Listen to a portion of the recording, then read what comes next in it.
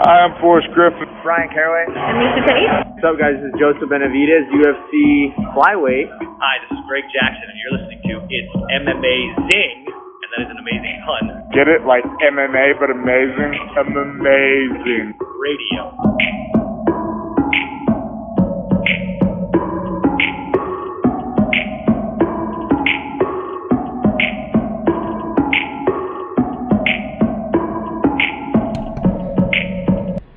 Welcome to It's Amazing Radio. I am Dr. Law. With me, I got Kid Presentable. Hey, how you doing? Also with me, I got DJ Mark. Hello. And finally, the one and only Lavender Gooms joins us today. Greetings and salutations. You got to appreciate that I knocked the cable out of my headphones, and I just kind of assumed you guys were talking, and that all worked itself out. First off, I'd like to welcome everybody here to the to day 385 of the never ending, and I want to emphasize never fucking ending Warriors Championship celebration. Man, I mean, you guys want to I'll just do the math right now and add a full 365 to that current number because, yeah, I think we just bookmarked the three-peat. Oh, the Lakers thought they did something, guys. The Lakers thought they did something. Oh, we got LeBron. Oh, we got Rondo. We're doing things, huh?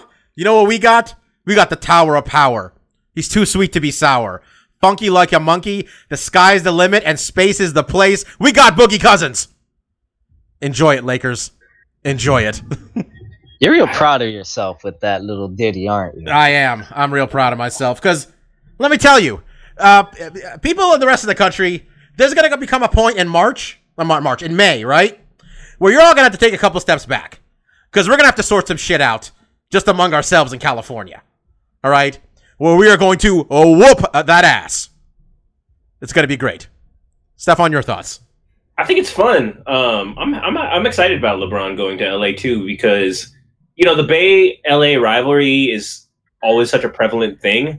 But the Warriors and the Lakers have never been good at the same time. Yeah, and that was what I was telling, me and my dad were talking about earlier today, before we got Boogie even, but I was like, when they got LeBron, my dad's like, that's going to be fun.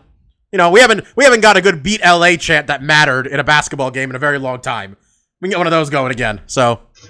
I mean, I just want to put a story out there real quick. I told it to you guys, but part of why I love this connection is this is happening because of the time all those dudes spent at the Olympics together.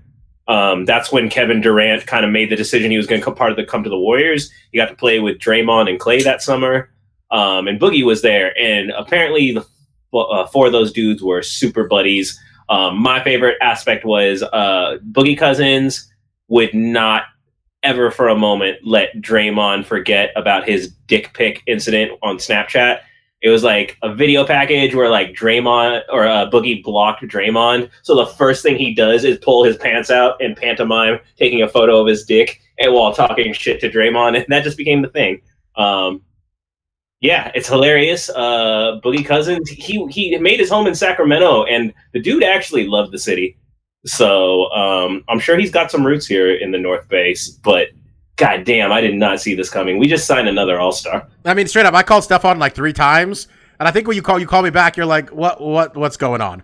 Why are you calling me this many times? We're gonna talk in 10 minutes. We were gonna talk in 10 minutes on this show anyway. Yeah, 3 times with over like a 5-minute swing with no voice messages made me think something urgent had happened. Like if Mark wasn't already talking to me, I would have thought something happened to Mark. But yeah, urgent times. Exactly. But I gotta say that LeBron has to be just so mad. I imagine that he just signed with LA, yesterday. He was probably somewhere in Santa Monica, sipping a nice red Pinot, thinking he was a mastermind. Then he hears Boogie Cousins signs with the Warriors, and then he probably just smashed it on his nice white alpaca, rug. Just not caring and just filled with rage. Oh, man. They can go get Kawhi. It'll be okay. You guys get Kawhi. It'll be fun. Yeah, but you see, here's the difference, Bobby. The Warriors get a fucking all-star who averaged 25 and 12 last year for a mid-level exception. I just For them to get Kawhi, they need to give up the whole team. I remember reading like a couple days ago where like the Pelicans are like, man, we don't need Boogie. We won more games without him. Now all the Pelicans fans are like, what, why, why? This isn't a basketball podcast. Though this is going to be, well, I'm so happy. I'm smiling. I have just a shit-eating grin on my face. On that, Bob, shouts to my favorite podcast network, The Ringer. No affiliation, but essentially all they are is a bunch of basketball fans who also like TV and video games and like nerd shit movies. First, by the way, we got to we do our usual Trader Joe's plug. I got something. Trader Joe's makes their own flaming hot Cheetos. Cool. And they are good. It's like $1.50, and there's a shitload of them. Y'all should get them. It's good times. Got DJ Mark in here because somebody came at our guy because Mark gave one of his recommendations. You know, I'm not sure this was on a podcast or on a personal level, but it was specially requested to complain to DJ Mark that the album from the Sloppy Boys, Lifelong Vacation, is maybe the worst album anybody has ever heard ever. Marcus, you want to defend yourself here? Yeah, because that was our coworker OJ, and I explicitly told him, because he's leaving our employment office, I told him I'd give you one piece of advice before you go. I said, don't buy the Sloppy Boys album. It is not that good. There's one good song on it. So not only do I know, one, I told him not to get it. Two, he got it for free because it's on unlimited Amazon. And unless he listened to it while we were at work, he hasn't heard it yet. So he's just playing you for the fool, Bobby. He played you like a fiddle. He played you like Trump and that other podcast host. He got you to say some shit that ain't true, and you got played. So really, Bobby, I'm sorry. You just got played by OJ. It's okay. I mean, OJ really just played me so I could attack you publicly, which I'm okay with. I mean, I'll say it here. The Sloppy Boys is an offshoot, and this is Steph will know the Birthday Boys. The show got canceled. They're an improv group, and 3 of them have started a band, and they have an album called Lifelong Vacation. That's not that great, although I did listen to couple more songs since me and OJ were talking about it earlier today, and I enjoyed it a little bit more on second listening than the first time. But wouldn't recommend it. But if you have Amazon Music and you like the Birthday Boys, it's free, I guess. So no harm, no foul. All right, kids, let's talk about fights because this is a big week. I think a few months ago we were talking about the fights we were looking forward to, and 2 of the 3 I was most looking forward to are happening this Saturday on the same fucking day. We got UFC 226 happening.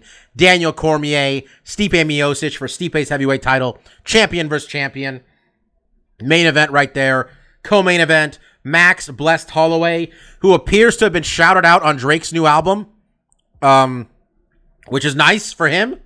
Max gets a shout out. His illegitimate child doesn't. Not cool, Drake. And he's going to be taking on T-City Ortega. What? That's old news, Bobby. He shouts out on his album. That was a late post-production ad. T-City, Brian Ortega, taking on Max Holloway for that title, 145 pounds.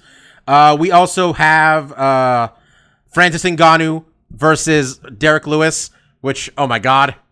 Just, oh my God. This card's stacked top to bottom. We're going to get into our picks for that later on in the show. We also got a fight the night before, which is really unnecessary to try to get people to watch this shit on a Friday. But big fight for Israel Adesanya. We're going to talk about that a little bit. We talk about some geriatric MMA that was confirmed today. Yeah. Oh, yeah. We're going to talk about that. That's what Mike lives for. Couple fight bookings that aren't so ridiculous. Little MMA history. We're going to do all this stuff. Not in the order I said because I was all over the place. But first off, Chuck versus Tito 3 is happening for Golden Boy Promotions. Not the first time Oscar De La Hoya has dipped his toe in MMA. Marcus, I believe he was involved in Affliction, or at least he was standing there sitting next to Donald Trump during Affliction. So there's that. I don't know how much of his checkbook was involved. I don't know how, influential he was. He was part of maybe like a correlation, but I mean, I think this fight in of itself is kind of interesting. I think the promotion it's on is more interesting than the fight, to be honest. Okay, let's put it out there right now. How much money do they need to charge for us to pay for this? Let's go one at a time. Mike, how much money? The main event is Tito Ortiz and Chuck Liddell. Yes. For the sake of argument, that's all we know. And we have to pay a certain amount of money. You could say you're not willing to pay a cent, but we both know that's not true. This is I'd pay $5. $5.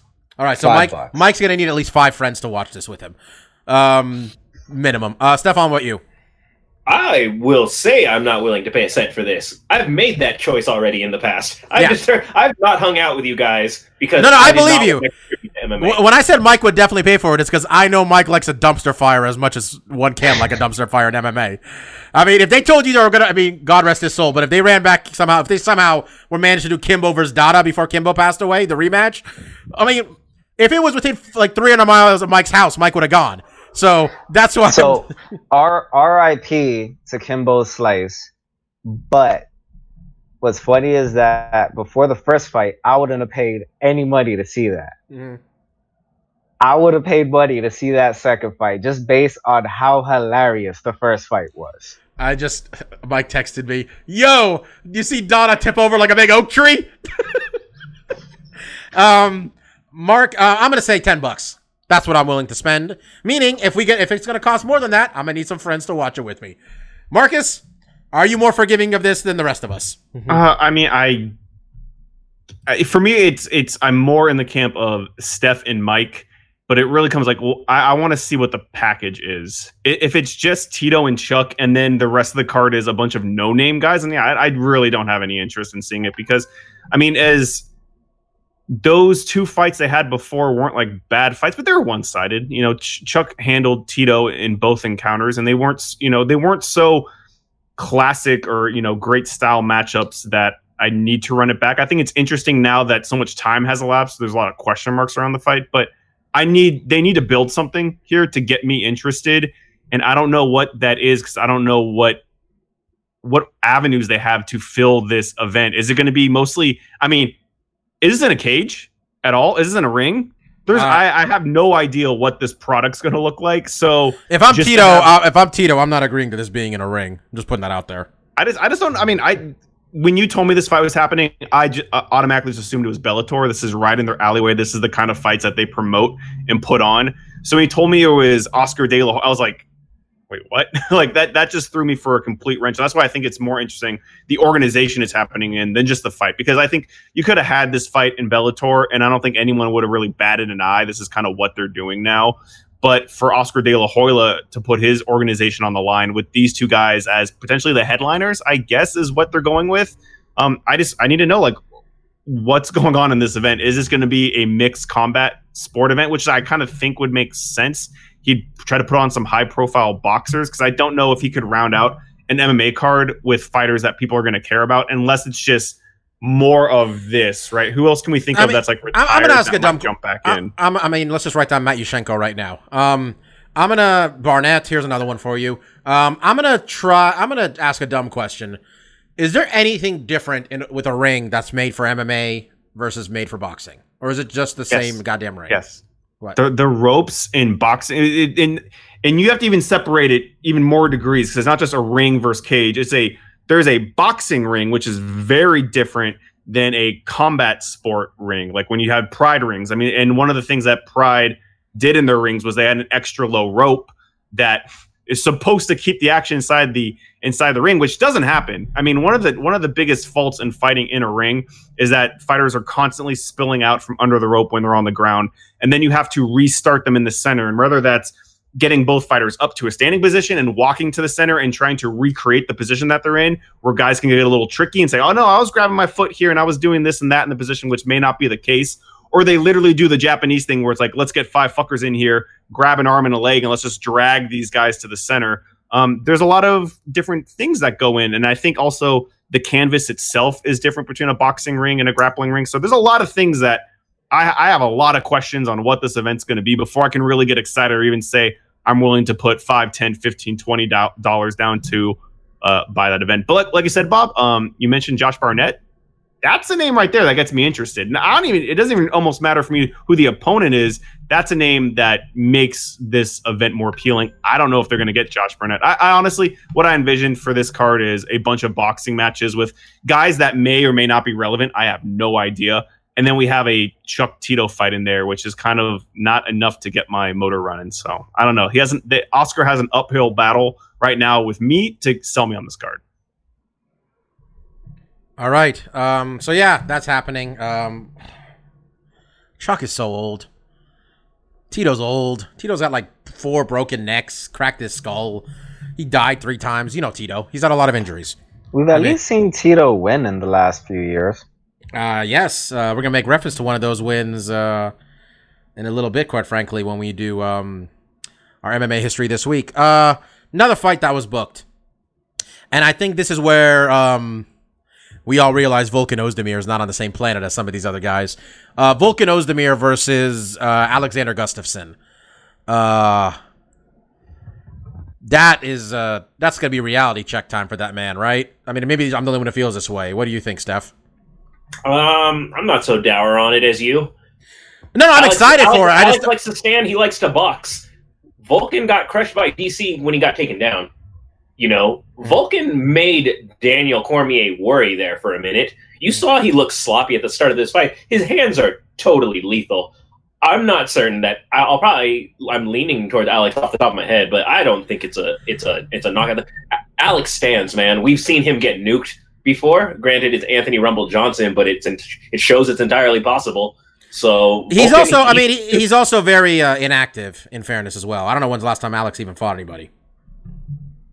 I mean, do I think there's a big drop-off? Yeah, I think but that drop-off's existed for a while. But if Vulcan was to go there and knock out Alex, I would not be surprised either. Fair enough. I'm trying to think what else happened. I thought there was another fight booking, and I totally fucking forgot. But at this point, I might just be like, well, fuck it. Let's all move on with our days. Oh, yeah. Ally Quinta's not going to fight Justin Gaethje anymore. I'm happy about that. That's a good fight for us, but I'd like to see both of those guys get a win. Well, instead, what's going to happen is James Vick is going to fight Justin Gaethje, which is still a really good fight too. And honestly, James Vick has deserved a big matchup like this for a while. I think he's rattled off quite a few, right? I'm not talking out my ass here. Yeah, no, I think you're right, Bob. Like he's like, I'm pulling out of my butt too, but I do remember someone like getting close to like 10 wins in a row or something. Something ridiculous. And come on. Yeah, and the problem was he fought to a lackluster decision in his last fight, which is what made him lose some momentum. Because I think was that the Austin card, which was pretty adamant. He fought Trinaldo, which is it's hard to look good in Trinaldo fights, man. A lot of nothing happens in those fights, but I mean he's won 4 in a row. He's only has 1 UFC loss actually. He's 8-1 in the UFC. His only loss was Beneil Dariush caught him. And this was a time where I think we all thought a little bit higher of Beneil Dariush before he had his own skid. And I like that's just gonna be a fun fight. Like it's gonna be hard for that not to be a good time. Sorry, had to unmute myself. No, I agree. James Vick, I think he's won maybe 8 or 9 in a row. Outside of his last fight, he's always been a very entertaining fighter. And Justin Gaethje is Justin Gaethje, so win or lose, that it's gonna be a good time with him. I'm really excited about that fight, and I'm also just really happy for James Vick. He's been calling anybody out that's of note for years, and he finally gets his guy.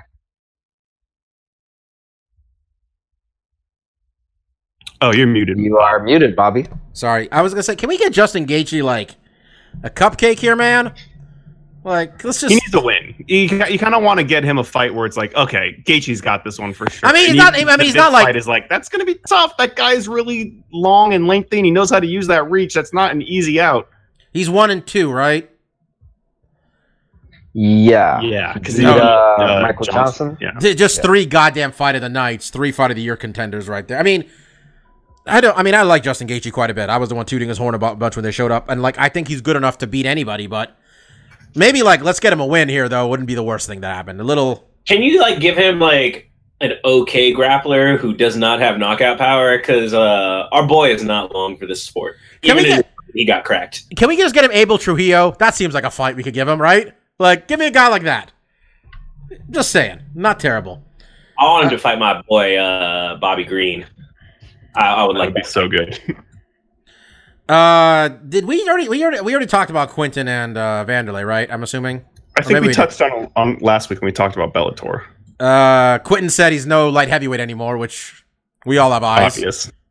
Yeah, that's He didn't need to tell us that. yeah. So that's. Justin Gaethje says if he gets outclassed by James Vick, he'll have to hang him up. I don't want that. USADA put out an annual report, and the part I enjoyed was most top 5 substances most searched by UFC athletes: cortisone, creatine, cannabis, cocaine, marijuana.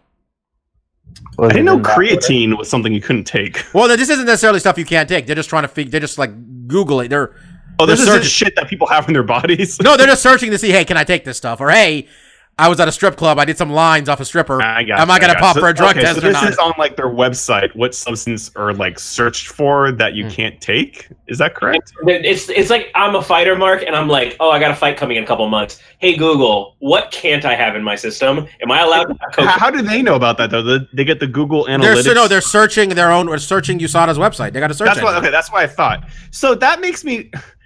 Because I thought half of the shit that like goes wrong with like these failed drug tests, like the guys don't know what is and isn't legal. So if they have a website, I have a lot less pity for them. I know this shit was in there. Yeah, I have no sympathy for anybody at this point, man. To be honest, yeah. So that's where we're at with USADA. Let's just get into the MMA history today. Talk about this card. We have a lot of fights to pick. Our MMA history this week. This was going to be, I didn't think it was going to be as good as, I didn't think it was going to be as eventful as it ended up being when I further looked at it, because this is the week before International Fight Week, Red, White, and Fight Week. And a lot of times there isn't a lot of UFC cards the week before, but it turns out a couple things happened.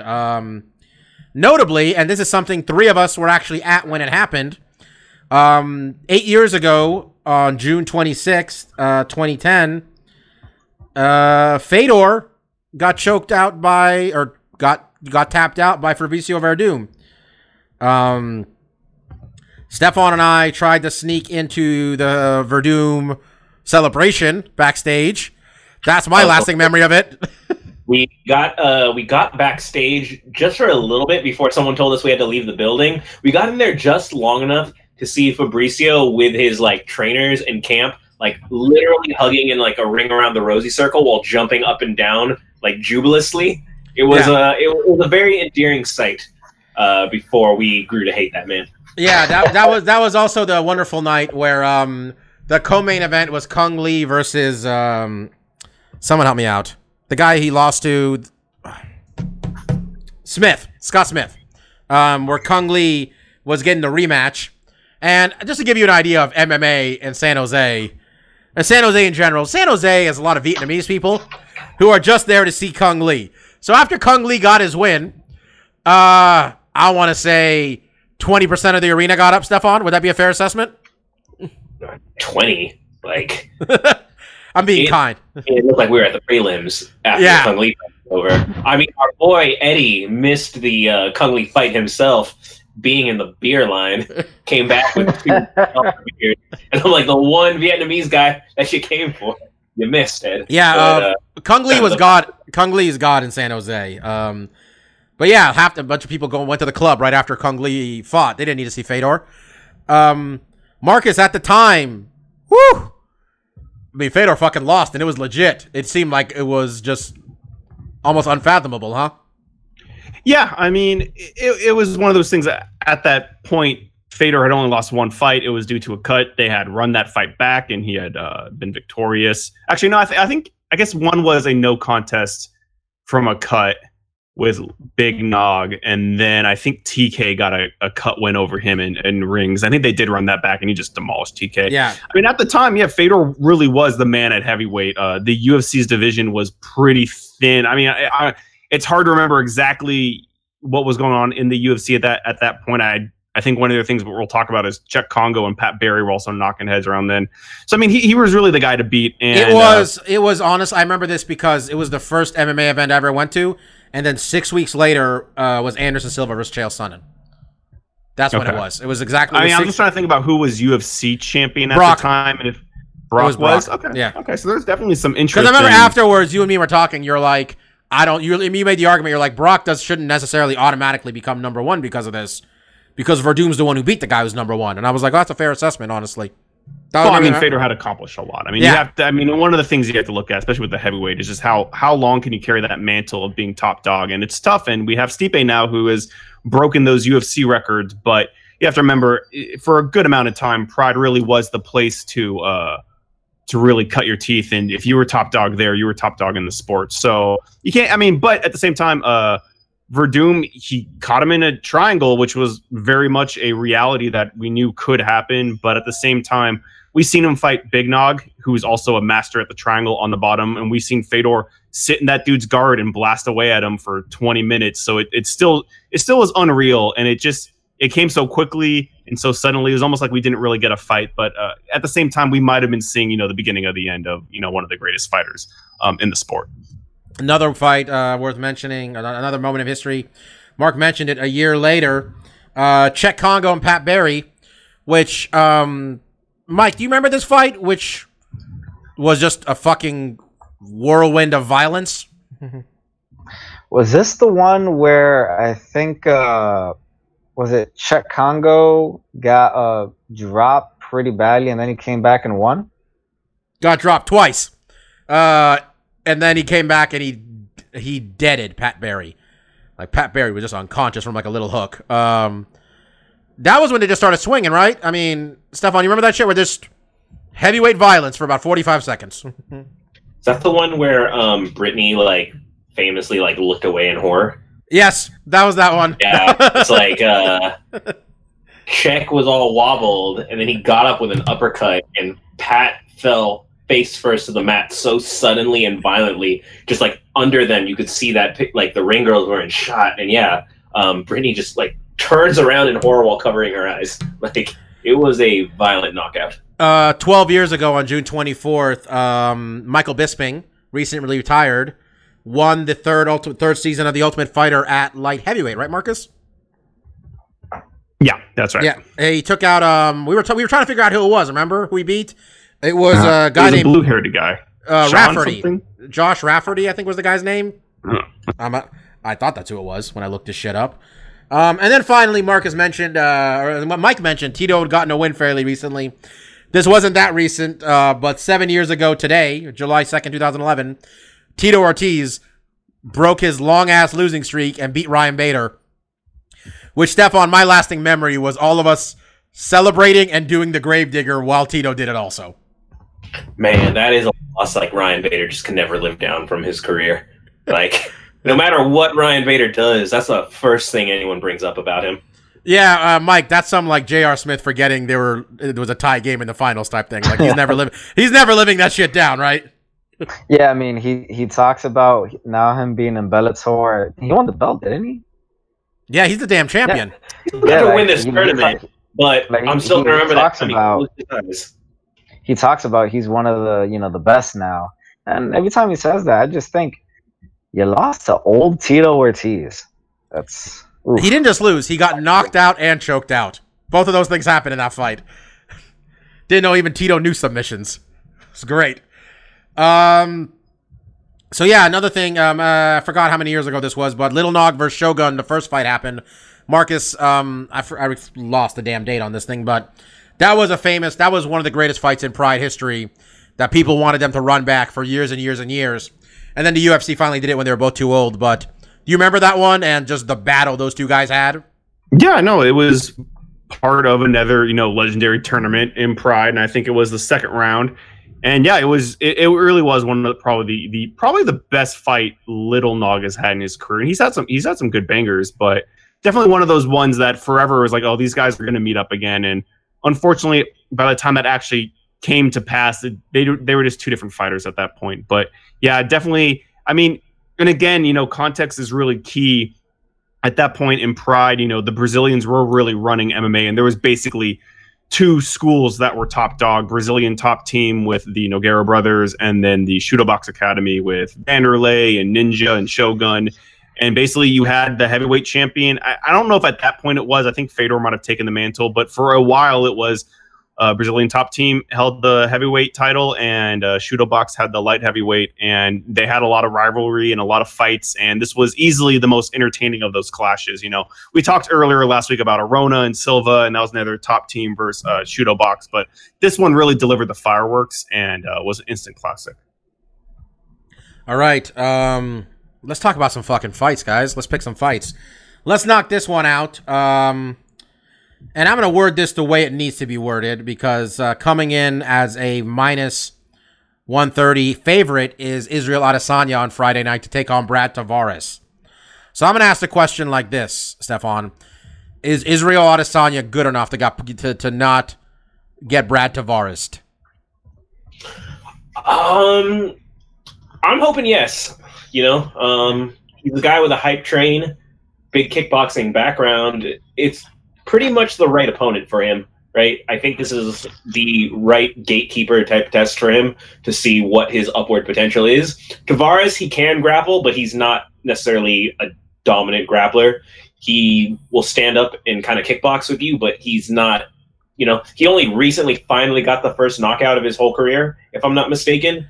After, you know, many fights and many years. He's a guy who, well, we would always say his biggest skill set is toughness, right? He's a guy who hangs in there, who fights you close, and maybe he gets the decision on you because he was a little bit better at grappling. He was a little bit better at striking. But, you know, it's the type of fight that if Adesanya gets stalled here, that's how you know he's not ready, right? This is just an all-around, well-rounded MMA veteran.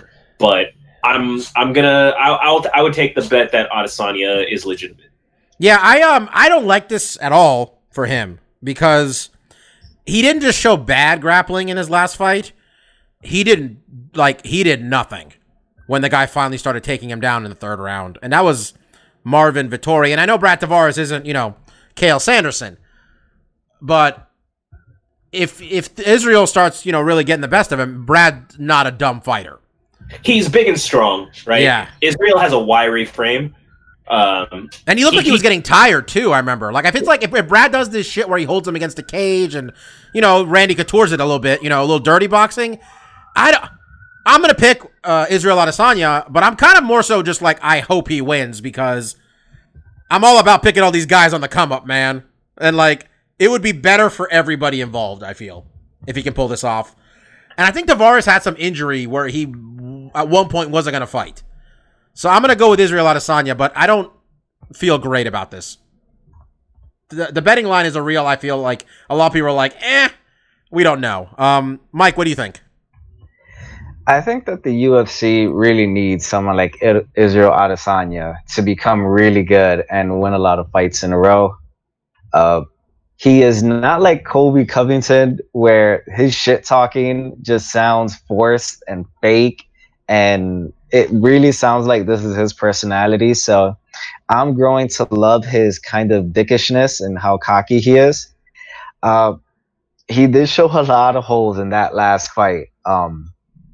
I forget the guy he fought, but it wasn't Vettori. Yeah, he wasn't exactly like a world-class grappler wrestler from what I remember seeing. And Brad Tavares, if he's got one thing, it's a lot of grit. So it's entirely possible that this might be too much for Adesanya at the outset, but I'm going with the hype train. So make me the conductor. None of us are that confident, but let's see. Marcus, are you going to make it a sweep, or are you going to go with the vet, the man who's probably had 15 UFC fights, Brad Tavares?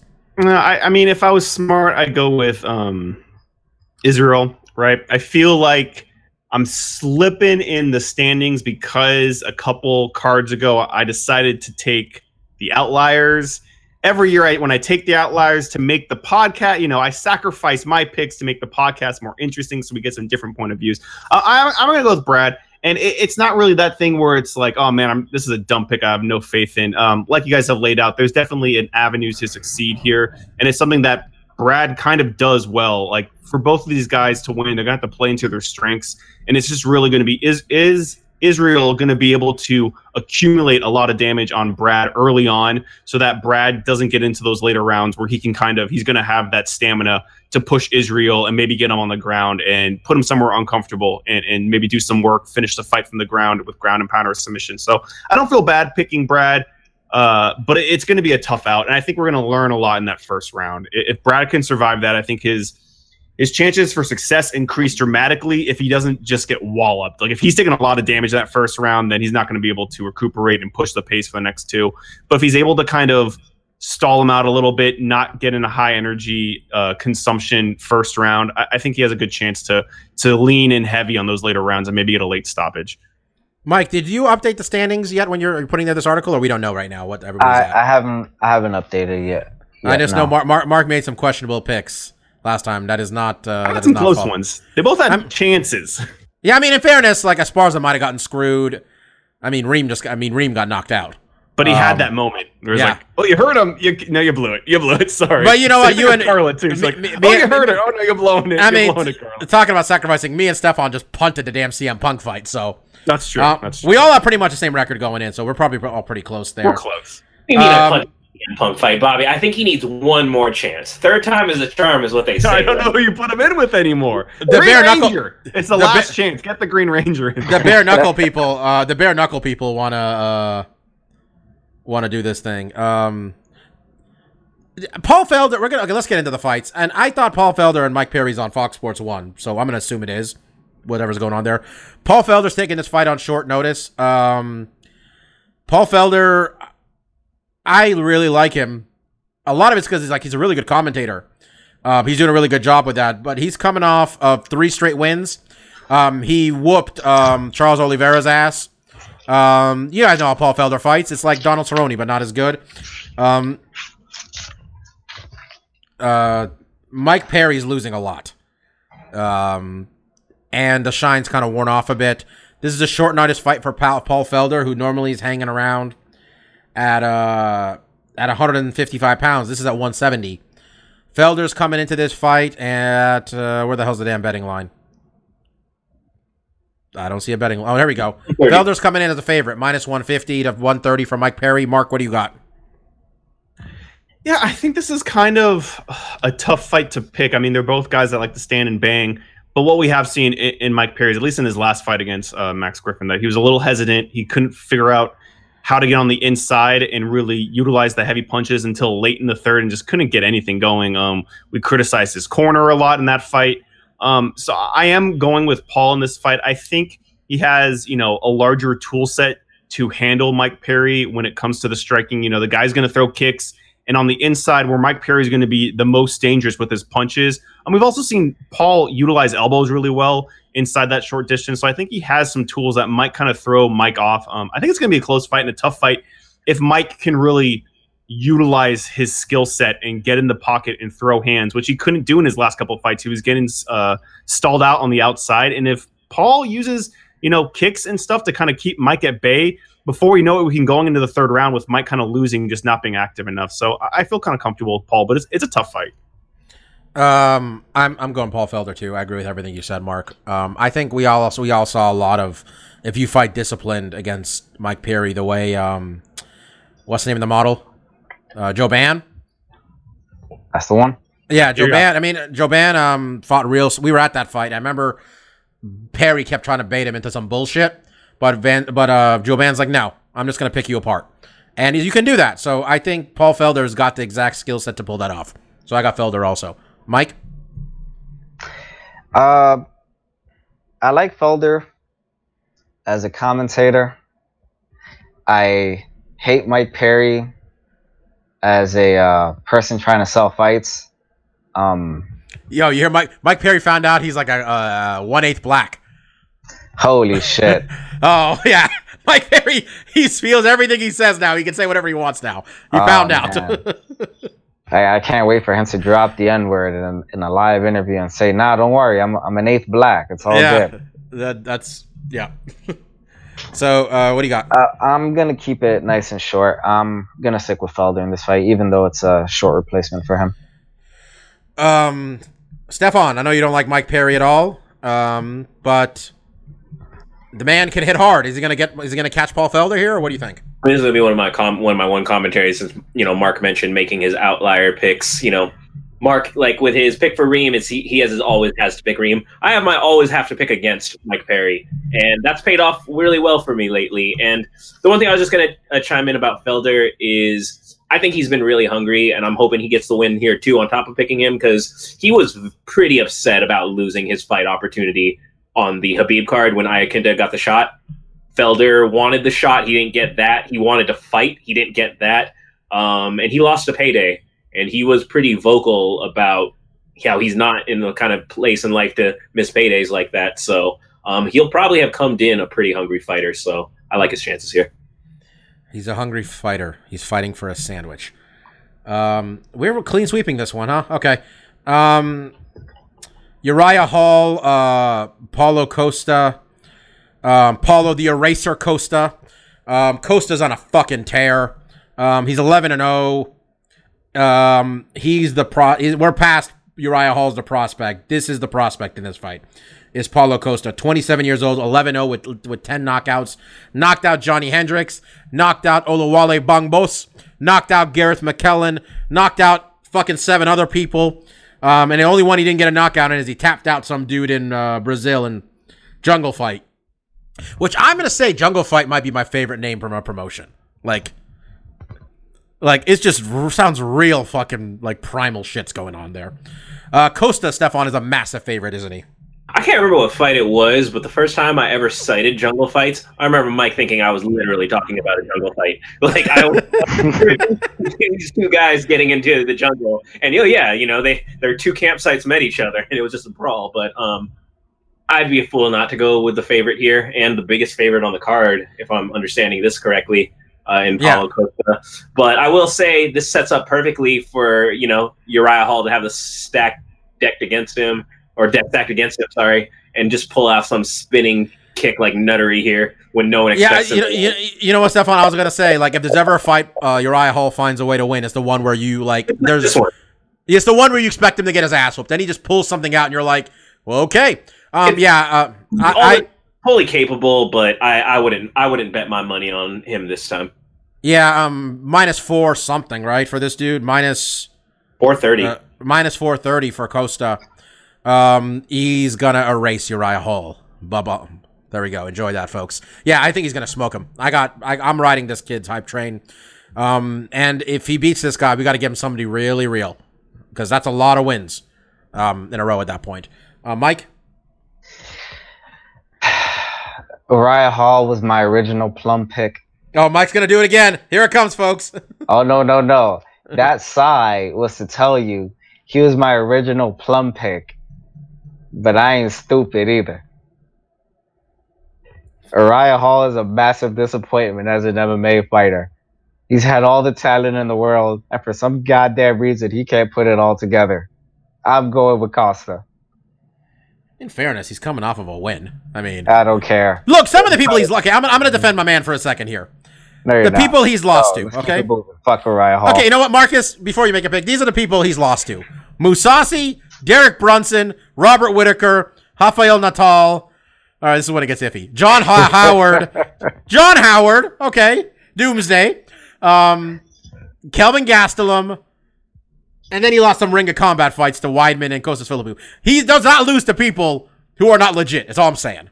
Mark, is that a reason for you to pick him, or are you going to stick with the prospect here? Well, I mean, you almost made a case against it, right? Because he doesn't lose against guys that aren't good, right? And I think at this point, we think Paulo's pretty good. And the only real knock here is just that when I look at Paulo's record, it's very impressive, right? All finishes. The names on it don't really do much to impress. Besides Johnny Hendricks, it's a lot of guys I'm not super familiar with, and an opponent that they share that they both won against. So, there's not much of a track record, but he's building it, right? So I can't really knock the guy for winning all his fights within, 3 rounds. And at the same time, Bob, I think with Uriah Hall, is the chance of victory there for him? I think in every fight it is, because of how dynamic and explosive he still is today. It's just getting his head mentally there and being able to find the spots to explode and excel and to win the fights. I feel like it's becoming harder and harder for him to find those. And when they do materialize, he has another barrier where it's his mind saying, go for it, do it now. And I think there's a block there where he's not always ready to pull the trigger. So, yeah, I got to go with Paulo in this one. All right, clean sweep for the Eraser. I like that nickname. I think we're at the main card now, if I'm not mistaken. And, oh, my God. Gokhan Saki time, folks. Gokhan Saki, my favorite kickboxer. Might be Stefan's favorite kickboxer, too. I feel we might have talked about this before. Gokhan Saki fighting in the UFC again. I think he just had the one fight where he looked really tired, then knocked that dude out at the last. Yep, there we go. He had about one round of energy, and with 50 seconds left, he knocked out Henrique da Silva just when things were turning against him. Khalil Roundtree is 28 years old. Looks like he's made of fucking granite. He's 6-2, with one no contest, which he lost the last one, but it was overturned because the other guy tested positive for clomiphene, which I want to say is the diuretic, but I'm not sure. Got UFC wins over Paul Craig and Daniel Jolly. Losses to Tyson Pedro and Andrew Sanchez. Gokhan Saki is 1-1 in MMA, but he's a fucking decorated as hell kickboxer with 83 wins, 12 losses, 1 no contest. He's got 59 fucking knockouts. Left Glory after a contract dispute, came back, broke his fucking leg. Or no, broke Tyron Spong's leg, if I'm not mistaken. What's the betting line on this fight, Stefan? Oh, sorry. Let me go back real quick. I was looking at Khalil Roundtree's fight history. I believe it's pretty close, but Gokhan is the slight favorite at -135 to Khalil Roundtree's +115. I'm just going to put it out there. I think my reasons are self-explanatory. I'm taking Gokhan Saki. Mike, what do you think? I actually saw Gokhan Saki's last fight. It was a fight in the Saitama Super Arena.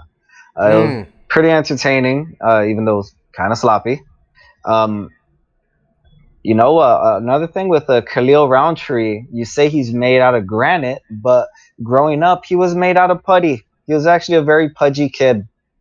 But that fun fact aside, I'm gonna pick Gokhan Saki. Why you got your head in your hand, Bobby? Well, of all the things, I thought you were gonna bring up the more interesting part about the guy's childhood, as tragic as it may be. No, I wanted to keep it lighthearted. Okay, fair enough. People have to go Google that shit themselves. Stefan, what do you got? You weren't wrong when you said like Gokhan Saki is one of my favorite kickboxers. Like I love the way it's him and Nikki Holtzkin, right? Those are your two favorites. It's for the same reason. They both fight. They mix in their punches and kicks, like the body punches they do. It's just the combos they fire with, just furious, fast, precise. That said, Gokhan Saki's UFC fight worries the hell out of me. like how badly he gassed, and Khalil Roundtree, like. Put this guy, now that he's cheated a couple times, put this guy on my new list of how has he not popped yet? Like, the other guy cheated. Oh, Roundtree? No, Roundtree has. I thought you were saying he has cheated. Roundtree is like the guys who, how have they not popped? Like, he is a big dude, but that's kind of what I'm worried about. Is he could just play the grappling game on Saki? He could wear him out. Like with how bad he gassed. There's no way his camp isn't going to tell him to let's wear this guy out for one round. Don't stand with him. Just hold him against the fence, shoot takedowns, and then by the second round he'll be dead. Like it was a miracle that he pulled that out of his ass. And Roundtree is still young. He's still explosive. As long as he's not a complete idiot, I think he can win this fight. So you're taking Roundtree? I'm going to take the slight underdog. Right on. Stefan, being the turncoat that he is, picking the man that's from Los Angeles on a day like today. Marcus, who's your pick? And give me your answer of, do you like the nickname The Rebel more, or do you like Turkish Tyson? Turkish Tyson. I like alliterations, right? As a fighter, that nickname belongs to Mark. Is it? In this fight, I'm glad that Steph picked Roundtree because there's like we've all broken down. There's definitely a course to victory here. He has to grapple with them. I just like you and even Steph. I like Gokhan Saki. His style of kickboxing is extremely entertaining. He really wasn't able to utilize that super efficiently in his first fight. I mean, like you guys said, this is a combination fighter. He's doing his best when not only is he throwing combinations, but varying his attack from legs to the body to the head. And kind of like what I say with Donald Cerrone so often, like he does well when his opponent is just in the middle of the chaos. They don't know what this guy's going to throw next. They don't know what to block the liver shot that's coming, the leg kick, or the fake leg kick that's going to come up for a high head kick. So, I mean, I think that the tools are all there for Saki, but he has big gaping holes. And it's not going to be, I don't think the outcome of this fight is going to be too much of a surprise. If we see Roundtree using his youth and athleticism to be able to kind of bully his way into a clinch and tire him out, I'm not going to be surprised if Gokhan Saki's got nothing left in the second, gets taken down and beaten. But I want to see Saki win. I don't think it's realistic to think this guy's going to be able to transition into a high-level mixed martial arts fighter like we saw with Mirko Cro Cop. But who knows, right? I want to see what this guy has. I just want to see him be able to utilize his skill set a little bit more efficiently in this fight. Roundtree's going to try to stop that. And if he's smart, he's been training nothing but how to get into clinches, how's safe ways to enter the clinch range, how to get him against the cage. So we'll see if the training pays off. Mike, who'd you end up picking? I ended up picking Gokhan. Gokhan, yeah. Syndicate MMA is where he trains, and Syndicate MMA is really unheralded team, but they can do good work, and they've made Roxanne Modafferi into a real viable fighter as well. So they can get you to fight smart. So we'll see if Khalil actually does that. Michael Chiesa, Anthony Pettis. Speaking of pissed off people, Michael Chiesa, real pissed off at Conor McGregor because he's convinced he would have gotten that title shot and not Al Iaquinta. Jesus. Yeah, a bunch of people pissed off. Anthony Pettis is 20-7 now. 2-2 in his last 4 fights. Not totally righted the ship, but he's there. Michael Chiesa lost to Kevin Lee, despite the arguments he wants to make that he was somehow going to pull this shit off. That shit wasn't all that close. He got choked. He lost. He should probably deal with it.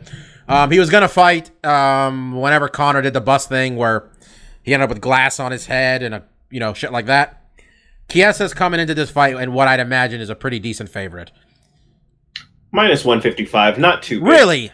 Plus 135 to Anthony Pettis. Yeah, I don't think Anthony Pettis is as done as everybody else believes, but this is a really tough fight. And because Michael Chiesa is a very, very good fighter. And I don't know at this point if I'm comfortable picking Anthony to pull this off, especially with the kind of pressure Chiesa can put on him. I see him getting him against the cage. Anthony's got pretty good takedown defense. Pretty good submission defense. So I don't think necessarily he's going to get caught in Chiesa's finishing move, the rear naked choke while against the cage. But I'm not comfortable picking the former champ right here. I'm going to go Chiesa. Mark? Yeah, I think this is a tough fight, and we obviously already picked it. And I think I picked Anthony in kind of a controversial fashion, and I'm going to go that way again. I do think it's a tough fight, and I think Chiesa does have a good shot of doing what you just said, right, Bob? If you can just pressure Anthony, not let him get the distance that he needs, and just kind of smother him, he kind of seems to wilt a bit. And it's probably a very likely outcome. But I did like what I saw in his last fight against Dustin Poirier. Even in a losing effort, he was very game. He was going after it. And we've seen him fight guys that are good wrestlers and do well. It's just been a really long time, and it just doesn't give you a lot of confidence. But when I look through his record of his recent wins and losses, like we've said before, the guys he's losing to are kind of top tier. When you're losing to the Max Holloways of the world and the Dustin Poiriers, those two guys' stock are really high right now. So it's easy to kind of write those off as high-quality opponents. I just got the better of them. Chiesa, is he in that realm? He's had some good wins, too. It's a tough fight to call. I'm going with Anthony. I think the smart money is on Chiesa, but I like Anthony to correct shift here, even though when I'm telling it to myself, I don't think it's super likely. Stefan. You're muted. Sorry. I'm going with Chiesa, but I do see Mark's arguments because I think that's why it's really close. Is Chiesa? He's got sloppy stand up, so he's very crackable in that regard. But one of the issues is he's got a pretty solid chin, which is what really benefits him being a pressure grappler, which we know is the Pettis weakness. And the picks I've been getting wrong lately have to do with Sergio. Because I'm pretty sure I'm doing one of the sins of the brother type situations with them. But Sergio can't win, and it's really what I hold against Sergio is really what I hold against Anthony. And he showed signs of life in that Poirier fight, but I'm just really soured on the guy, and this is going to be a tough match for him. So going Chiesa. Mike. Well, you say the sins of the brother, but Sergio Pettis actually won his last fight. Oh, Mike talked all that shit too. When he's just like, I don't know, Yeah, Sergio's not that good. Because I was talking that Sergio's gotten better and better and better, and that was a good fight, him and Benavidez. And I think I remember saying, never trust the Pettis. Well, I think I'm going to trust the Pettis on this one. Mainly because as good as Chiesa has gotten, I still don't trust him to beat a guy like Anthony Pettis. I know Anthony Pettis has kind of slid a bit in the last few years, but like you guys mentioned earlier, the last two guys he's lost to are not slouches by any stretch of the word.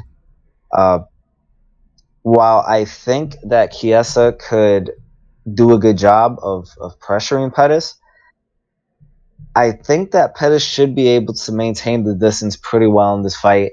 And if we keep it as a stand-up affair, then it's going to be no contest for Pettis. And I want to give Pretty Tony one more shot. So, Anthony Pettis it is for me. Right on. I think we're on to the fight that just is going to be either awesome for about 3 minutes or just real bad after those 3 minutes are over. Francis Ngannou, Derek Lewis. They've been talking shit to each other for a couple years now. Ngannou's coming off that loss to Stipe, his first UFC loss. Derek Lewis bounced back from a knockout loss to Mark Hunt to beat Marcin Tybura. Back on that Austin card Stefan mentioned earlier. The betting line for this one is a little more one-sided than I thought it was going to be. Marcus, you and I were talking about this fight a few weeks ago, and we were talking about Derek Lewis and Ngannou, and I think we both pretty much agreed they're both hit hard, but Francis Ngannou just is a little more, it's a little less of a brawl. He's fighting more of a mixed martial artist, more of a mixed martial artist rather than just a big dude swinging and banging, as Black Beast would say. I mean, I'm taking Francis Ngannou. Let me put that out there first. But Marcus, your thoughts? I'm also going with Francis too, and I think how Derek would have to really win this fight is kind of make it a dirty fight, right? And when we've seen Ngannou perform his best, which I don't think his last performance against Stipe was his best performance, he seemed like he was trying to push the action a lot more in that fight. Francis does the best where he's kind of playing the counterpuncher, where he's letting the guy come to him, and he's looking and finding those spots where he's able to explode and do maximum damage. And I think Derek Lewis is the kind of fighter that will have those openings and that Francis can really capitalize on. I think in his last fight against Stipe, he kind of veered from what had gotten him to the dance, which was just being dynamic, explosive, but using those assets when the time called for it, where it really seemed like he was trying to make those moments materialize against the Stipe fight early on, got tired, and then Stipe just utilized a wrestling game plan to tire Francis and finish him later in the fight. I think he got his decision, right? I think Derek could do that here too. He's a guy that is known that even though he looks like he's getting tired, he goes the distance. He still has something left in the tank. He always has that belief in himself that he's going to be able to get it done. But I kind of think Francis might be able to catch him early, like he has been with so many other opponents when he's really on top of his game. So Francis really needs to correct ship at this point. Coming off the loss against Stipe, I'm sure was mentally really difficult for him. But Derek Lewis is an opponent I think he can win and look good against. So I'm going with Francis. Steph, what do you think, brother? I'm going Francis too. Yeah, he's the second biggest favorite on the card. I will disagree. I don't think there's a potential for this to be bad. We've seen both of these guys gas terribly, but I think that revealed what Derek Lewis's biggest strength is, and that he's proven multiple times that even when gassed, he still has knockout power. Some of his knockouts, a handful of his knockouts come from when he's dead and exhausted, but that's a rare thing. Like, I forget what analysts pointed out, but they're like, this guy always, it's the confidence that he knows he is always in the fight because of his power. He has fight-ending power, so like he doesn't give up hope on himself. But at the end of the day, Francis Ngannou, you just look at them physically. One of them takes themselves far more seriously as an athlete, and therefore just has a much higher ceiling potential to me. and that's the man. I'm still, I love those hype videos he had against Stipe. It's why I so wanted him to, pull that one out. But I'm really hoping he rights his ship here. Mike, If we were to equate these two gentlemen with weaponry, they're both sticks of dynamite or some type of explosive. I think Derek Lewis is more like a lot of TNT just in one spot, Like it's very powerful, but it can be a little everywhere. Whereas Ngannou is a goddamn RPG. It is focused, and that shit will fuck you up. You guys basically said all the real good analysis, so I just kind of went with the metaphor. It's a clean sweep. right on. All right. And God, I've been looking forward to this for so long. Well, so long. 4 months, but I've been very excited. Brian Ortega, T-City himself. Does T stand for triangle? Does T stand for Torrance? Maybe both. Taking on Max Blessed Holloway. Ortega's plus 121. Max Holloway is minus 131. You're thinking, man, that's a close betting line. You know what? That's what happens when you fucking start Frankie Edgar. All right? What happens when you ice Frankie Edgar like a fucking badass. I am so torn on this one. Max is so good right now. Like, Max literally fought Jose Aldo a second time and just fought him the opposite way. Just switched his stance and fought him the same way, but from the opposite angle the whole fight. He's such a smart fighter right now.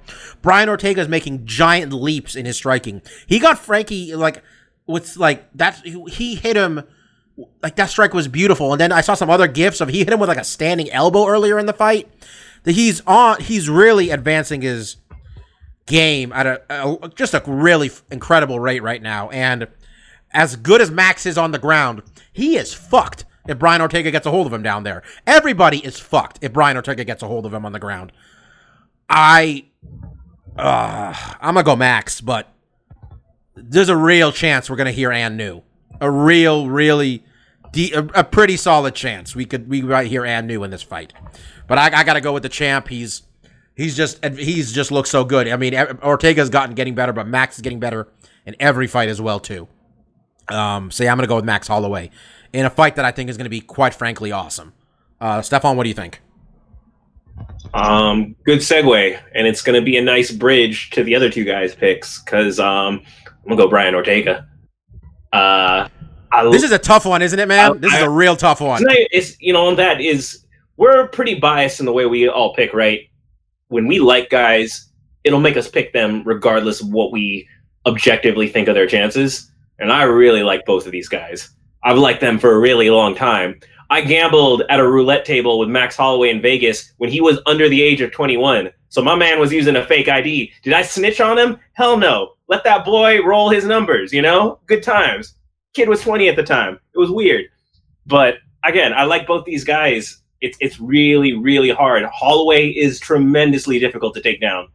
In terms of like the old sprawl and brawl, like, he is a very, very modern evolution of it. But you mentioned it. I'm really swayed by that Frankie fight.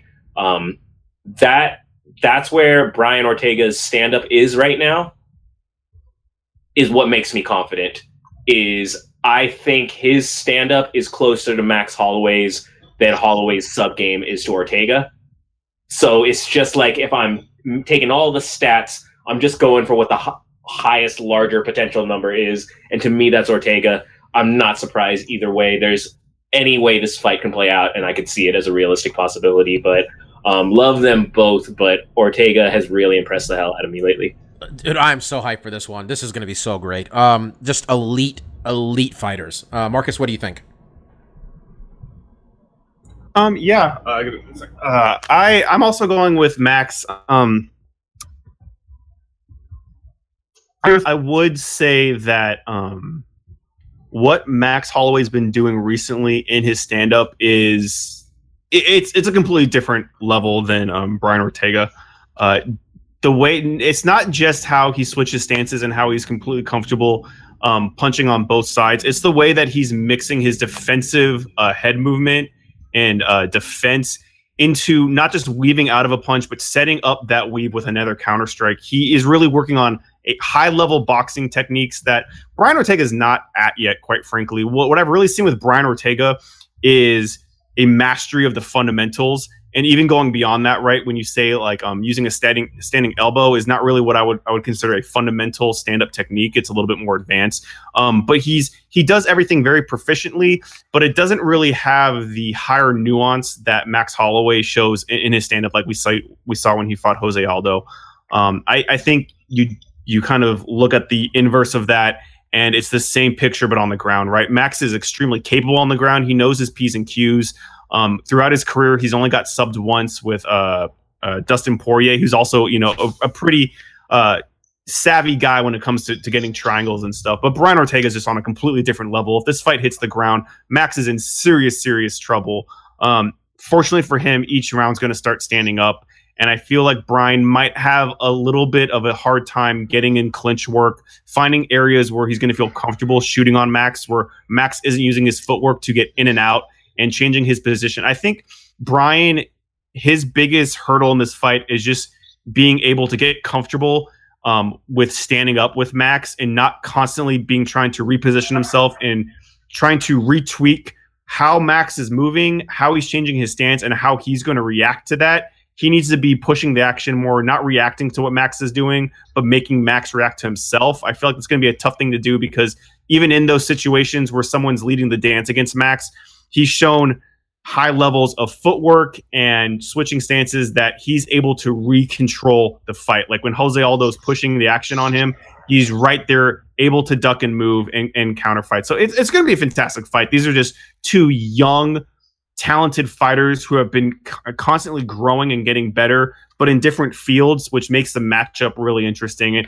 I think we said this before with Brian Ortega, a lot of his fights are just going to be interesting just to see what he's able to do, because unlike a Mark Hunt or a heavy hitter, this guy has been losing fights and just grabs on a guillotine and wins it at the last second. And that could happen here, right? You could see Max winning 5 rounds, 30 seconds left, and Brian jumps into a guillotine choke and gets it. Like, he has that kind of skill when it comes to submission, that he's always going to be in this fight, even if he's bloody, messy, and losing. He's always going to have that chance that one slip up on Max, he can grab his back, he can take him down, he could jump for a submission when they're in clinch. There's just a lot of variables in this fight that makes it super exciting. I'm going with Max because I'm more comfortable with it, and I've seen a lot of growth there, but Brian has been blowing us away, right? His last fight against Frankie was unreal. Mike? We've seen Max prepare for a lot of different types of fighters. We've seen him adjust. We've even seen him be a crazy mother effer and point to the ground and literally just stay there and wail on people. If it gets to the ground, yeah, it's gonna be really tough for Brian. It's gonna be really tough for Max, but I think that probably Holloway's whole game plan, this whole camp, has been to not let it get to the ground. And we've seen him come up with some pretty good strategies so far in his career when it comes to individualized opponents. And I don't think this fight's going to be any different. Ortega for sure has the advantage when it comes to the ground, but I could see Holloway just neutralizing that part of his game. This is going to be such a great fight. And finally, the main event. Daniel Cormier attempting to do something that nobody else has ever done. And that is hold both the light heavyweight and heavyweight title at the same time. And Stipe Miocic is trying to do something that nobody else has ever done either. And that's defend his fucking belt for 5 times, right? I think he's at 4 now, right? A comment from the class. Yeah. He would be the second person to hold 2 belts simultaneously. I specifically said hold the light heavyweight and heavyweight title. Oh, that's my bad. I wasn't paying attention well enough. Yeah. So, I believe Stipe, if I'm not mistaken, is 5 and has defended the belt 4 times, which is already a damn. No, he's defended it 3 times, which nobody else had done already. He already broke that record. And he's gonna go for 4. And as much as there's jokes about the UFC heavyweight division and nobody trying to hold the belt very long, it's because these motherfuckers are huge, the gloves are small, and one mistake and you are unconscious. And Stipe is the greatest heavyweight the UFC's ever seen. He's got the resume, and quite frankly, athletes aren't getting worse. So I mean, for me, it was Kane for the longest time, but you got to sustain it a little bit, and we'll see if Kane can come back and actually walk, let alone fight. Daniel Cormier has never lost a fight at heavyweight. Daniel Cormier has never lost to anybody not named John Jones, and one of those got taken off his record. Daniel Cormier, for those of you who maybe didn't watch a lot of Pride, Daniel Cormier went from having a kind of so-so fight with Jeff Monson, which I want to say I watched with... I know I watched this with Stefan, actually, because it was the same fight where Overeem and Verdum were doing that dumb shit where the Verdum was trying to, kept flopping to his back. That was a fight where we looked at Daniel Cormier. I remember having a conversation with Stefan where we're like, he should have put this guy away. Like, he's, fighting Jeff Monson in a kickboxing bout.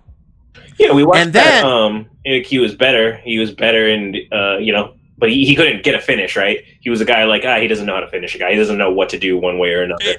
Exactly. And then his next fight, it was 6 months later, not even 3 months later, against Antonio Bigfoot Silva, and all of a sudden, my man had dynamite in his fists. Like, everything came together. Everything he was learning, training at the American Kickboxing Academy came together. And immediately after that fight, everybody's like, oh, he's going to whoop Josh Barnett's ass.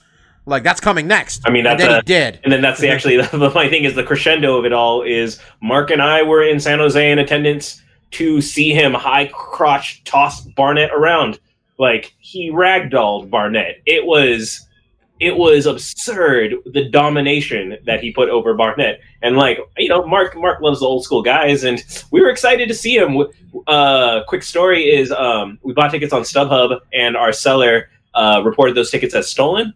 So they invalidated our tickets as soon as we got there, but it being San Jose and it being Strikeforce, somehow better tickets were available for a cheaper price. So that was a fun time. But yeah, we saw that. Not just evolution of Daniel Cormier. That was light speed. That was Rick gets a portal gun and suddenly the universe is open and the laws of space and time don't apply anymore. This is an incredibly tough fight to pick. Stipe is just peaking. This is the best man. I mean, this is as good as he gets. And Daniel Cormier says he's done in a year, and it's not because he's fading. He's just 40 years old in March, and he recognizes he's done. Or at least says he does. Says he is. Stipe is a minus 230 favorite. Daniel Cormier is plus 210. I'm going to take Stipe Miocic for one reason. Multiple reasons, but this is the one that's sticking out to me. Daniel Cormier came back and fought Volkan Ozdemir and was ducking his head the exact same fucking way that got him caught against John Jones. We were all pointing it out. We're like, he's doing it again. He's ducking his head right into it. And I've never seen Stipe head kick somebody. But you know what? Daniel Cormier is not that tall, and he is a smart enough striker and good enough coaching staff that if Daniel Cormier does that shit, he's gonna get hit. And I'm not 100% confident in this pick at all, to be honest. It could go either way. But Stipe can get cracked, and he has been cracked a lot of times. And I'm not sure Daniel Cormier hits harder than Alistair Overeem. I'm really not so sure he does. And Stipe is not the same wrestler that DC is, but I saw DC get taken down by Anthony Johnson. Just saying. So I'm going to take Stipe Miocic here to just continue to be the best goddamn heavyweight in the world. What do you think, Mike? I think that what we're going to see is 100% Daniel Cormier, because that poor dude basically chops off arms to get down to 205. Every 4 or 5 Very good months. point. Very good point. He last fought in January? And basically right after that fight against No Time, he knew he was going to be fighting Stipe. So this man, I'm not saying he's been eating burgers and fried chicken this whole time, but he has for sure been eating a high protein diet, hasn't had to do any weight cutting. All he's been doing is probably focusing on strength training, wrestling, and getting, carrying the weight even better. I'm not saying that it's not going to be hard for him, but I don't think it's going to be as much of a mismatch as people might think, because he's moving up to heavyweight and fighting arguably the best heavyweight in the world. Like you said before, Cormier had not lost at heavyweight yet, and when he was at heavyweight, he was ragdolling mother effers. So he has shown the ability and the tenacity to hang with heavyweights before, and not just hang, but thrive with them. Those, potential problems with, with his head aside, I don't know. I guess we'll see if Miocic is able to pick up on that, and if he even knows how to throw a head kick. That'd be interesting to see. But I think Cormier will be able to get Stipe down and do what he was able to do at 205. Stefan, Cleveland could lose LeBron and the heavyweight championship in the same week. It would make me happy. Even though I'm picking Stipe. But what do you think, man? This is another tough one. These top 2 fights are really, this is peak MMA in terms of actual skill and what they're fighting for. What do you think is going to happen in this one? I mean, peak MMA is the fight right before it. Brian Ortega, Max Holloway. That is the peak of MMA skill that we are witnessing. So, don't be so offensive on the same fight. I don't think you mentioned the line, but the line is pretty solid. It's minus 230 Stipe and plus 210 DC, so it's pretty much 2-1 odds either way. But I'm with Mike on this one. I like Daniel Cormier to do it. Once upon a time, and I unfairly referred to Stipe Miocic as the poor man's Cain Velasquez. This is back when he was getting knocked out by the likes of Stefan Struve. But that was simply meant to say they share very similar styles in terms of what they can do in their games. And who's DC's best friend and training partner is Cain Velasquez. If there's a person who in the world who has a training partner who can replicate Stipe, it's DC. But that's not even the big reason I'm picking him. The big reason I'm picking DC is because the thing I love above all else is storylines. And what is the storyline here? Is DC wins this belt. He gets that heavyweight belt. And who is there lurking in the shadows to ruin his special day? Jon Jones. Jon Jones is going to ruin Daniel Cormier's special day. Because I know some people said Daniel DC got the high ground on Jones. I don't think so.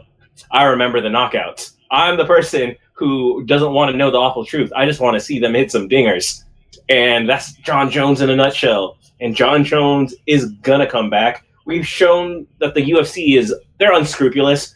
Conor's not going to get punished by the UFC internally. Whatever the athletic commission decides is what they decide, but UFC's not going to tack anything onto that. UFC's definitely going to let in Brock Lesnar. They're definitely going to let in Jon Jones. So why the hell not is DC's farewell fight not going to be a heavyweight title for Jones to take?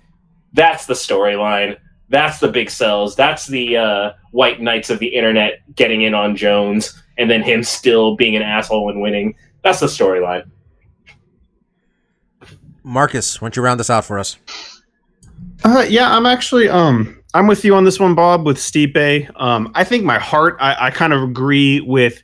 I'm like pulling for two different things here because I think Stipe is going to win the fight. I think DC does or has shown some struggles against taller fighters, like when you look at his fight against Anders with Gustafsson, and obviously Jones, which we mentioned many times before. Stipe is a little bit of a different beast. His offense standing up isn't quite as diverse. He has a killer. I think he's left-handed, right, Bob? So it's a left straight, which he's won many fights with, and I think that's going to be kind of the key to win this fight against DC, because I think what DC is going to have to do is what he does against all the tall guys.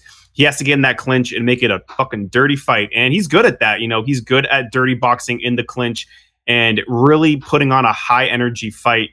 I think the wrestling, obviously DC's a much more decorated wrestler, but Stipe knows his P's and Q's. He's a Division I wrestler himself. He's not a guy that we've really seen get out wrestled a lot. We haven't seen him fight against guys that have the caliber wrestling DC has. So it's another question there. I like Stipe because he's going to be the taller, leaner fighter, and I like his chances of him landing that left because I don't think DC's stand up is quite there. Like Bob said, he does have some tendencies to enter the clinch the same way repeatedly. And if Stipe and his team have started advising different techniques he's going to be able to use to stop those avenues that he likes to get in clinches. If they can stop him from clinching altogether, I think Stipe has a really strong shot. It's just going to be a tough fight. It's a hard fight to call. And why I said earlier why I'm kind of on two different sides of the coin, because while I think Stipe is going to win, when I logically break it down, I just see this guy getting his hand raised. I do want DC to win. I think it'd be awesome if he was a dual defending champion, right? But my twist on it is I would like to see him fight against John Jones and have him have his victory that he's pined for so long. And I think even if that fight does come to fruition, let's say DC beats Stipe here, John Jones is clear to fight. He wants to go to heavyweight. Obvious fight to make, right? I'm still interested in that fight because of something Mike brought up, the weight cut for DC. It's weird. We don't talk about it a ton, but it's hard because DC is a kind of, a thick guy, if you will. He doesn't really get cut. He has a bit of a gut on him. So when we see him at the weigh-ins, it's all in facial expression, right? That dude is just so drawn out. We talked about the grabbing the towel scandal. Like, this dude is just dying to get that weight just so he can get off and get replenished. So I do feel like he'll physically be in better shape at heavyweight. It's just Stipe is just a tough call to come in and try to take that belt away. It's just a really tough, fun fight, and that's what makes this card so interesting, right? Is that both of the main events have everything's at stake, right? Especially in this fight, there's not really two titles on the line, but we have a champion from light heavyweight going to heavyweight, trying to take that belt, trying to do what Conor McGregor did, and I would say with as much authority getting this title shot, because he did lose to John Jones 2 fights ago, right? Even though it was overturned. Conor McGregor lost against Nate Diaz, got the rematch, and then fought. I mean, there's weird things. Neither of those guys really, I felt, truly deserve to have dual championships because their records are a little marred with some weird losses or controversy.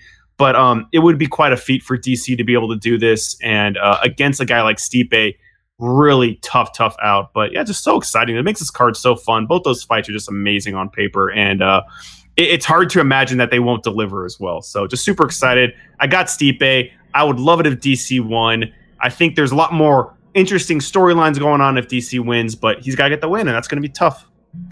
So UFC 226, I'm going to be there. I'm going to fly there on Friday, go watch it with my little brother. Apparently there's a club inside of the T-Mobile Arena, and that's where we have a table with seats, which I'm going to kill that DJ.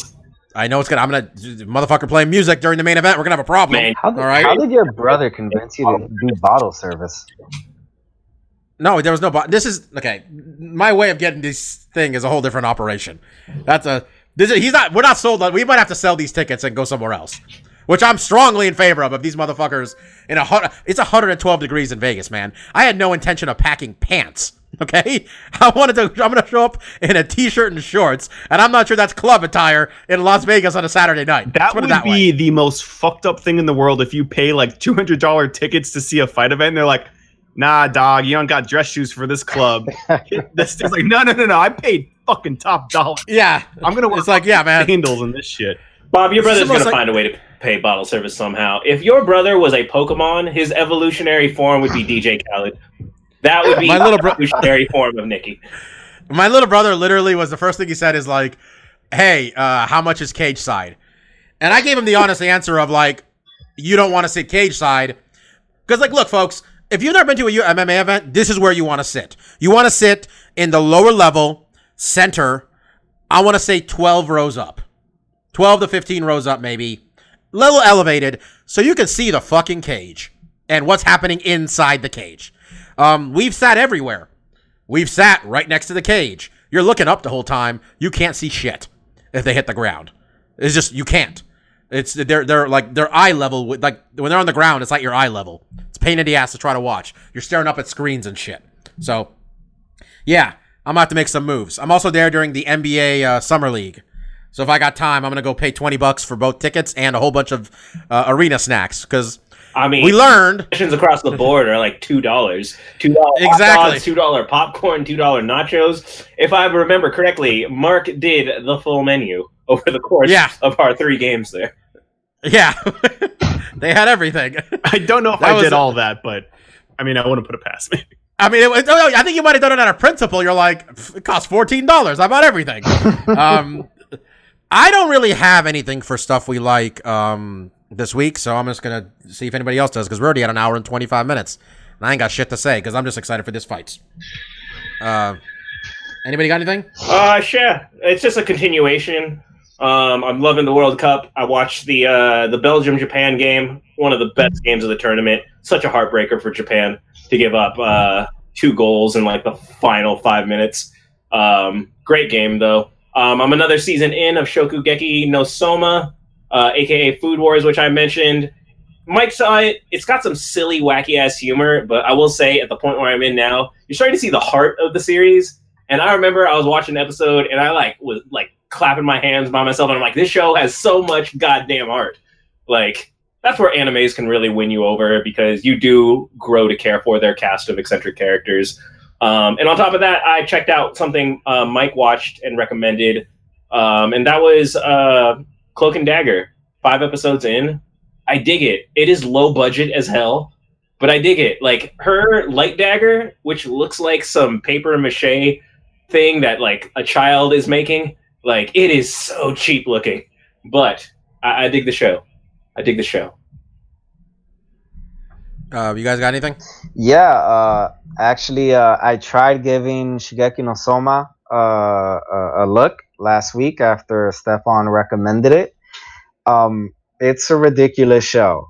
I don't know how your nephew and niece, who are children, I don't know how they're watching women orgasm every episode whenever they bite into a souffle or ramen. Men or fucking cereal. Equal opportunity, Mike. Jesus. But as ridiculous as the show is, I did power through, and I got through like the first 5 episodes, and I still think it's ridiculous even for an anime show about food, but I've learned and actually gotten to kind of enjoy it in a weird way. I've actually finished like the first 14 to 15 episodes since you recommended it last week, so I still think it's nonsense, but I'm kind of hooked on it. Besides that, I had been talking for a while, I think every so often, about getting DDP Yoga. For those of you that don't know what that is, that's Diamond Dallas Page Yoga. I had done some yoga back when I was in law school, and I had enjoyed it, but I'd gotten out of it, and I really didn't know how to get back into it because yoga places in New York City are freaking expensive as hell. So after about 6 months of hemming and hawing, I finally ordered DDP Yoga. If you're wondering why I didn't order, it's because they charge $9 shipping and handling. And just on principle's sake, I didn't want to pay that. But I got it about a week ago now. I've used it about 4 of the 7 mornings since I've gotten it. I've really enjoyed it. Somehow Diamond Dallas Page is actually a very good yogi in that he really dumbs it all down. He doesn't use a lot of those really hokey words that yoga instructors will use. So it sounds more grounded, and it sounds more like an actual exercise than when they're talking about chakras and alignments and a lot of that hokey bullshit. So if you guys have any like pains, or you want to try to get into yoga, but you think you're too much of a manly man, try out DDP Yoga. I've enjoyed it so far. Besides that, I don't really have. It's a lot of like it's like a lot of like calisthenics, playing like stuff like it's a lot of body weight exercise and stuff like that too, isn't it? It is. It's a lot of like own body resistance.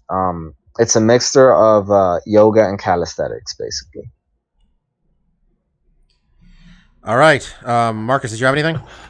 Yeah, my first comment is, what the fuck happened to Mike, man? It's either, I mean, probably the most open-minded person I've ever met, because how long ago was it? Like, Mike wasn't on wrestling at all.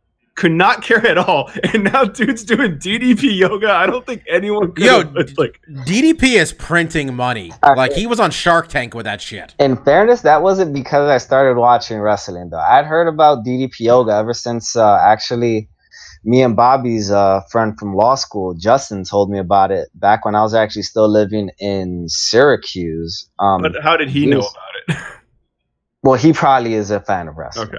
I mean, I was going to ask you too if you did just hear about DDP yoga because it was a good program, or if it was because you have recently kind of gotten into pro wrestling. It's just like, I don't think I've ever would have guessed, like, you know what, Mike doesn't like the WWE right now, but 3 months from now, DDP yoga is going to be the hot shit. Even if I hadn't been into it, like, I'd heard so many good things about DDP yoga, and I don't know why I put off doing it so long, because I've kind of developed some back problems in the last 2-3 years, and I'd kept hearing like DDP yoga like saved Diamond Dallas's Page's career after he threw his back out, and I'd kept telling myself for a long time I should probably get into yoga. I should probably do this. This will only help. It's not gonna make things worse. I should give it a try. So. No, I would have gotten it. I probably would have gotten it even if I hadn't been back. Fair enough. I just think it's really interesting that a while ago you're like, I don't care about wrestling, and now it's like you're on top of it and you're doing DDP yoga. It's just, I would have never guessed. This week I caught up on the past season of Nathan For You, which is one of my favorite shows. I know Steph was a big fan of it. We used to watch it all the time. Another show my niece watches. I don't know how my niece finds shows, but she finds shows that I like, apparently. I mean, all I really want to say is, first and foremost, I enjoyed this season a lot. I think Nathan Fielder has a very unique style of comedy that isn't going to jive with anyone. And just kind of give you kind of like a fair kind of warning. If you don't really like what you like, a lot of people consider like cringe-worthy kind of humor, where it's like there is a awkward situation going on, where something awkward is going on with both characters, and it's kind of humorous in its awkwardness. If that just makes you feel uncomfortable, like, oh, I do not like watching this kind of thing, I completely understand. This show is not going to be for you. But I'm so confused about how much, like, I honestly consider Nathan Fielder to maybe be a comedic genius of our age that isn't really getting the respect he deserves, because he's either scripting this show that is so well written and acted that I honestly can't tell if it's a scripted show, or he somehow because Nathan Fielder himself is a very awkward person, and he's also a comedian that I haven't seen the juxtaposition between his persona and him as a person, because every time all the TV shows I've seen him on, and this show, he's very smart and witty, but he's kind of socially awkward. And every interview I've seen with him on like late night shows, he's that same person. And I watch the people that he attracts onto the show and the things that they agree to and the things they say, and I'm just like, I have a hard time believing anyone would do this, even though I think my the rationale I put in my head is that he's filming a TV show. These are kind of weird, awkward people that are seeing an opportunity to be on TV and kind of be more than maybe what they thought they could be. But at the same time, these people are so kind of socially awkward, and the things that they admit to or say to Nathan Fielder are mind-boggling. I have a hard time. This is where it becomes like, this has to be scripted, right? Who would agree to handcuff themselves to another person for a night? Because it's just like, that's just a little tidbit of one of the things, like the scenarios that he thinks of to help businesses, which is the basic premise of the show.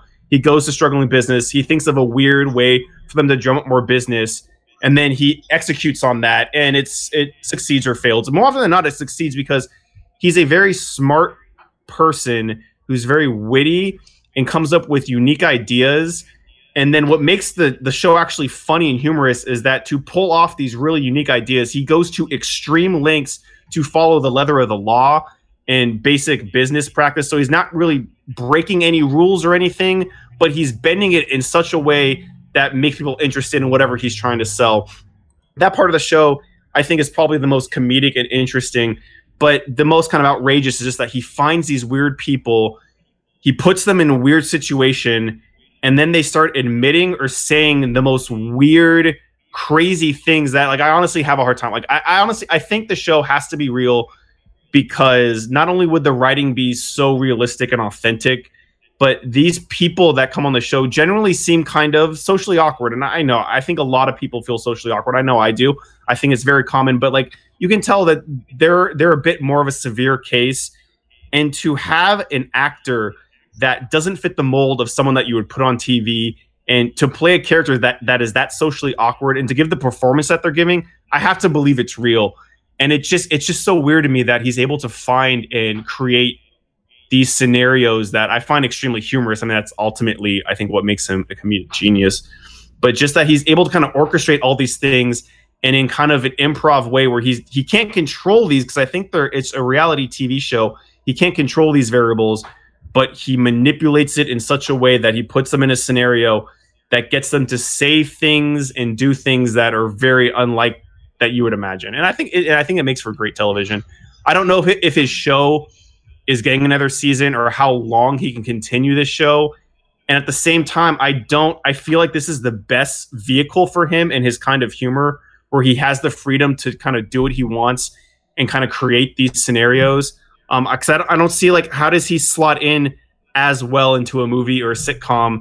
He can always, I think he can act and he can play kind of like a weird, geeky character. But like, I think this show plays to all of his strengths as a comedian.